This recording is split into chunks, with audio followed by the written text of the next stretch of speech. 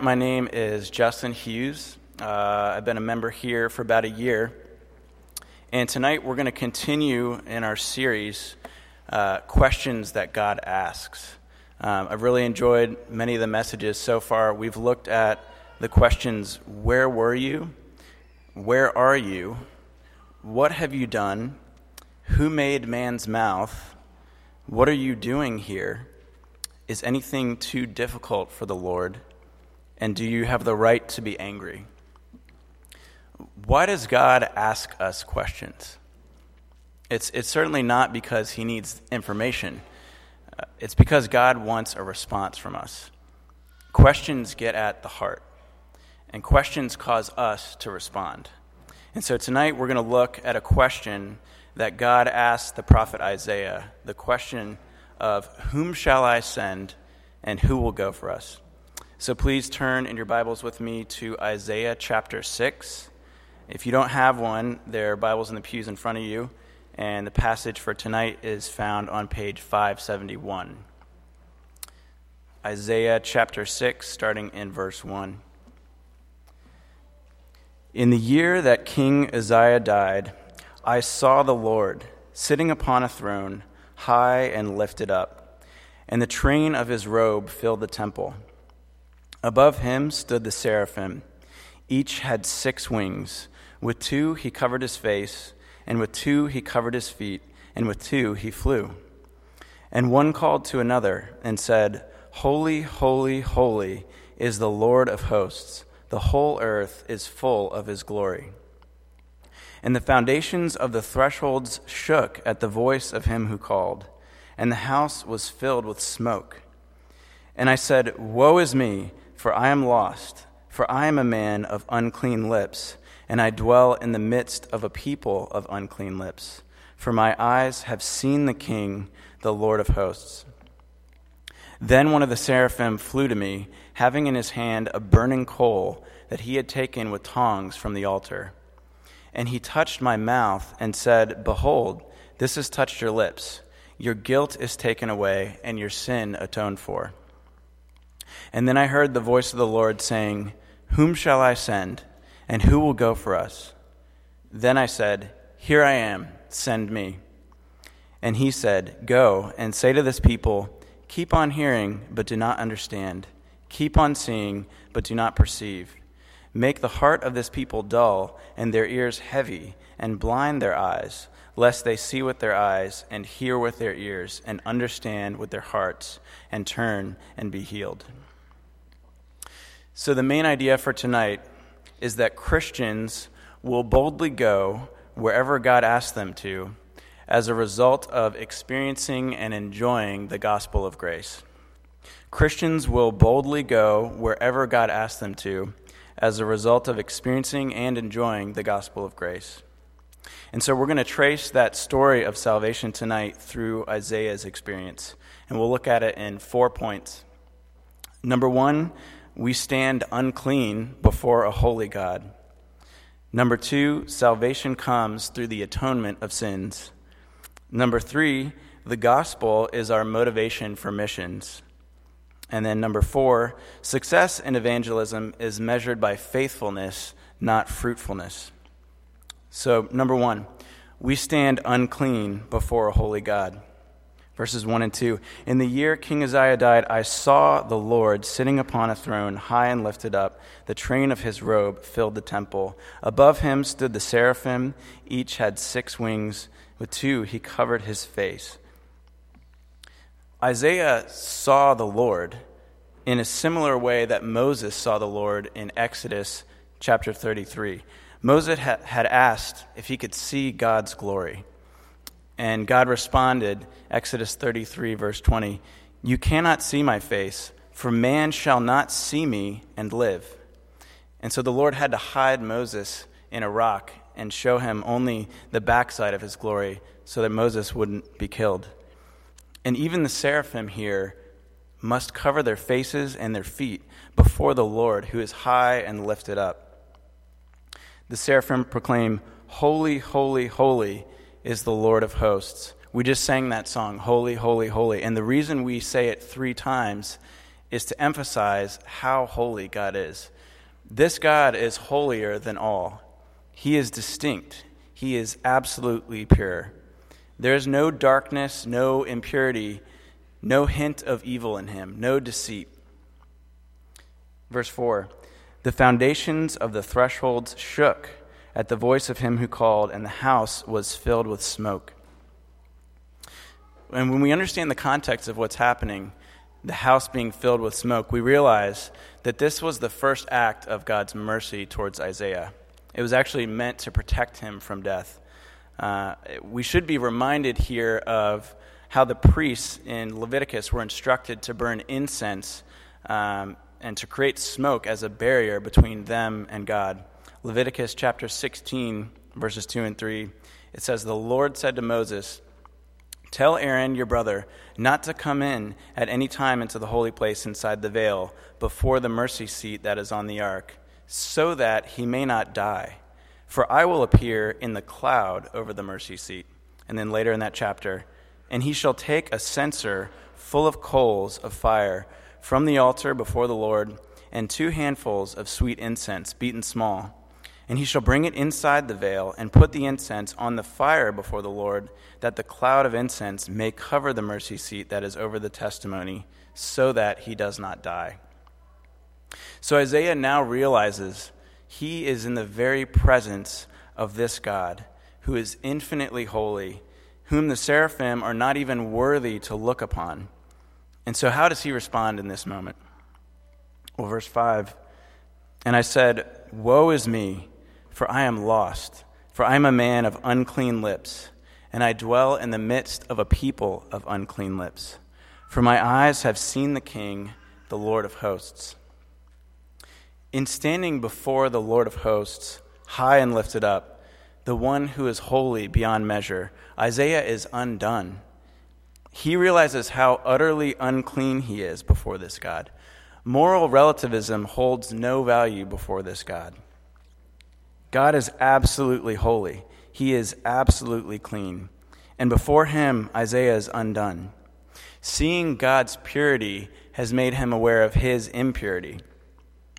Seeing God's holiness has made him aware of his unholiness. And so he cries out in desperation, knowing that before this God, he has nothing in himself to bring to make himself worthy to even stand before him. Psalm 130 says, "If you, O Lord, should mark iniquities, O Lord, who could stand?" Moses responded in a similar way to seeing God's glory in Exodus 34. It said, "Moses quickly bowed his head toward the earth and worshipped. He said, 'If now I have found favor in your sight, O Lord, please let the Lord go in the midst of us, for it is a stiff-necked people, and pardon our iniquity and our sin, and take us for your inheritance.'" Standing before God does not make us realize how much better we are than other people.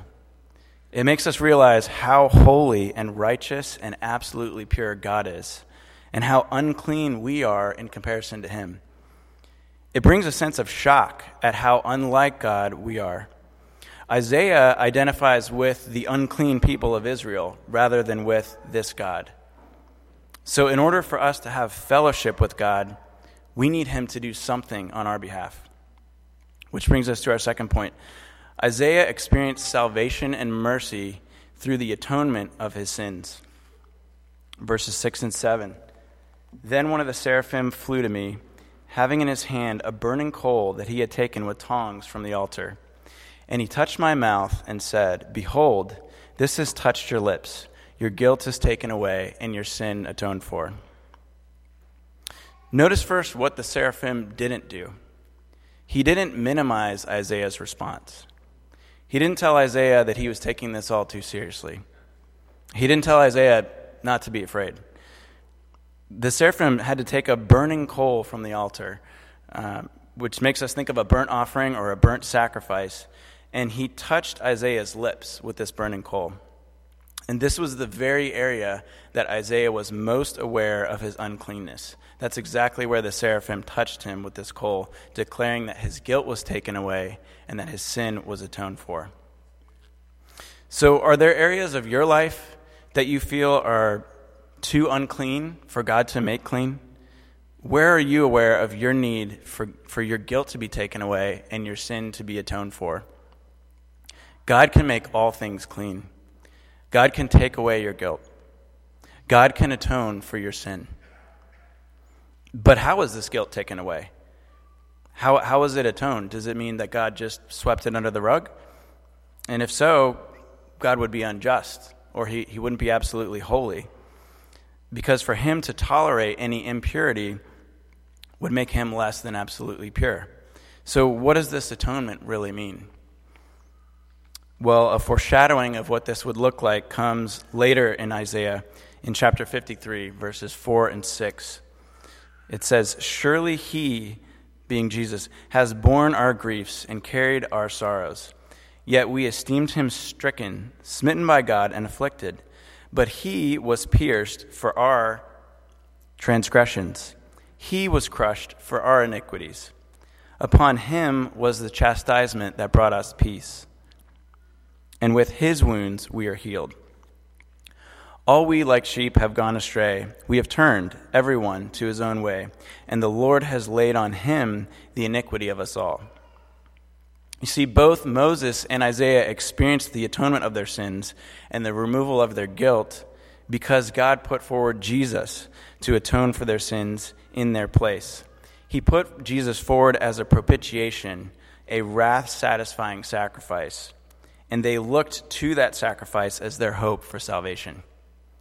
Romans 3:23 and 26 puts it this way, "For there is no distinction, for all have sinned and fall short of the glory of God and are justified by his grace as a gift, through the redemption that is in Christ Jesus, whom God put forward as a propitiation by his blood, to be received by faith. This was to show God's righteousness, because in his divine forbearance he had passed over former sins." So this is the gospel. We stand undone and unclean before a holy God. In light of his purity, we see our impurity. Isaiah finally realized how deep and dark and dirty his sin was. Even his very lips felt unclean before a holy God. He realized that almost everything he had ever spoken was tainted by sin. Everything he had ever done was before the face of the one who is morally perfect.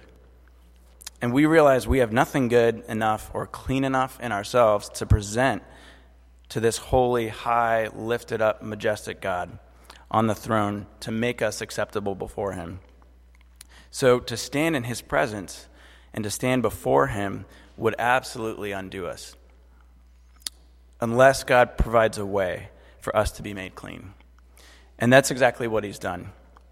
He has provided his Son, and through his perfect life, his obedience even unto death on a cross, and the power of his resurrection, God now offers us the righteousness that he requires to be in his presence. Christ has taken away our guilt. Jesus has atoned for our sins on the cross. We are no longer unclean before this holy God, but absolutely clean and righteous because of the work of Christ. So friends, if you're here tonight and you're not trusting in Christ as your righteousness to stand before a holy God, I implore you, be reconciled to God. He has made a way for us. Do not wait. Do not delay until you stand before this God and are absolutely undone in his holy presence. In Christ, we can with confidence boldly approach the throne of grace, the throne of a loving Father. Apart from Christ, there only awaits the expectation of judgment. Be reconciled to God. It's the greatest joy you can have. Number 3, the gospel is our motivation for missions. Verse 8, "And I heard the voice of the Lord saying, 'Whom shall I send, and who will go for us?' Then I said, 'Here I am, send me.'" You'll notice Isaiah's going, or his willingness to go, is not an attempt to earn God's mercy or earn God's favor, but rather in response to what he has already just received. Why does God ask Isaiah instead of telling him to go? And why is this important for us? Again, God's asking a question because he wants a response. God knows how to get to the heart. So missions and evangelism are the proper response to a right understanding of the gospel. As we think upon and enjoy the blessings of what God has done for us in Christ, we can't help but share the good news of the gospel for others. As we dwell upon what we deserve in comparison to what God has graciously given us, this motivates us to go and tell people the good news. They don't deserve the gospel, but neither did we. In Romans 10, Paul quotes Isaiah after declaring that everyone who calls on the name of the Lord will be saved. In Romans 10, 14 through 17, Paul lays out his line of reasoning for preaching and for evangelism.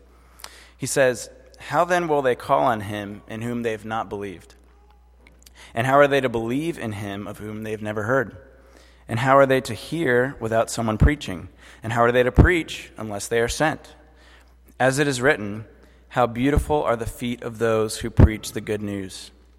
But they have not all obeyed the gospel. For Isaiah says, 'Lord, who has believed what he has heard from us?'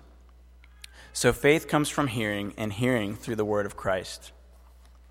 Friends, brothers and sisters, people will not come to believe in Jesus unless they hear of him. And they're not going to hear of him in the truest sense if someone doesn't share the gospel with them. So our non-believing neighbors and family members, coworkers, and friends may know things about Jesus, but have they heard the gospel? And may we be those of beautiful feet who preach the good news to them. And remember, we're preaching good news. So perhaps God is asking us tonight, is asking you tonight, whom shall I send, and who will go for us to your family, to your coworkers, to your friends, to your neighborhood, and to the ends of the earth? And I'll admit, I am no model of this. I need this message as much, if not more, than any of you. I am not a model of evangelism. I have friends and neighbors, coworkers, family members that I need to share this gospel with. But by God's grace, I'm striving to live in a way that honors him and brings good news to a world that is dying to hear it. I know I need his help in this. We all need his help in this. So what keeps us from joyfully responding, "Here I am, send me"? What opportunities has God given you, even in the next few weeks, to respond in that way? And if you feel unmotivated to share the gospel with others, the solution is not to just try harder. The solution is to press into your salvation and to think and meditate upon it and to praise God for the gift of the gospel and then ask him to give you a heart that's willing and eager to share it with others. In the same way that God loves a cheerful giver, God loves a joyful witness. We heard this morning that the harvest is plentiful, but the laborers are few. However, this doesn't mean that once we become laborers in God's harvest that it will always be easy or will yield instant results, which brings us to our fourth point. Success in evangelism is measured by faithfulness, not fruitfulness. Verses 9 and 10, "And he said, 'Go and say to this people, keep on hearing, but do not understand. Keep on seeing, but do not perceive. Make the heart of this people dull, and their eyes heavy, and blind their eyes, lest they see with their eyes, and hear with their ears, and understand with their hearts, and turn and be healed.'" So God knowingly sends Isaiah to give his message to a people who will not hear what he has to say, and who will only further harden their hearts towards him. So by worldly standards, Isaiah's ministry is a total failure. But God doesn't measure success the same way the world does. Isaiah faithfully proclaimed the message that God gave him to proclaim. He didn't try to change the message to get different results. He fulfilled his mission, and he left the results up to God. God has promised that his word will not go out void, and he will accomplish what he purposes for it. This is good news for us because it means we're not responsible for the results. We can't change people's hearts. Only the Spirit of God can do that. But as we saw in Romans 10, faith comes through hearing, and hearing through the word of Christ. So let's be those who partner with the Spirit to bring the word of Christ. Let us faithfully proclaim this good news of mercy and grace freely extended to all who would believe on Jesus as their only hope of righteousness before a holy God. And let us not become discouraged when we aren't seeing the results we hoped for. God is sovereign. He will be glorified, and one day every knee will bow and every tongue will confess that Jesus is Lord, to the glory of God the Father. Let's pray.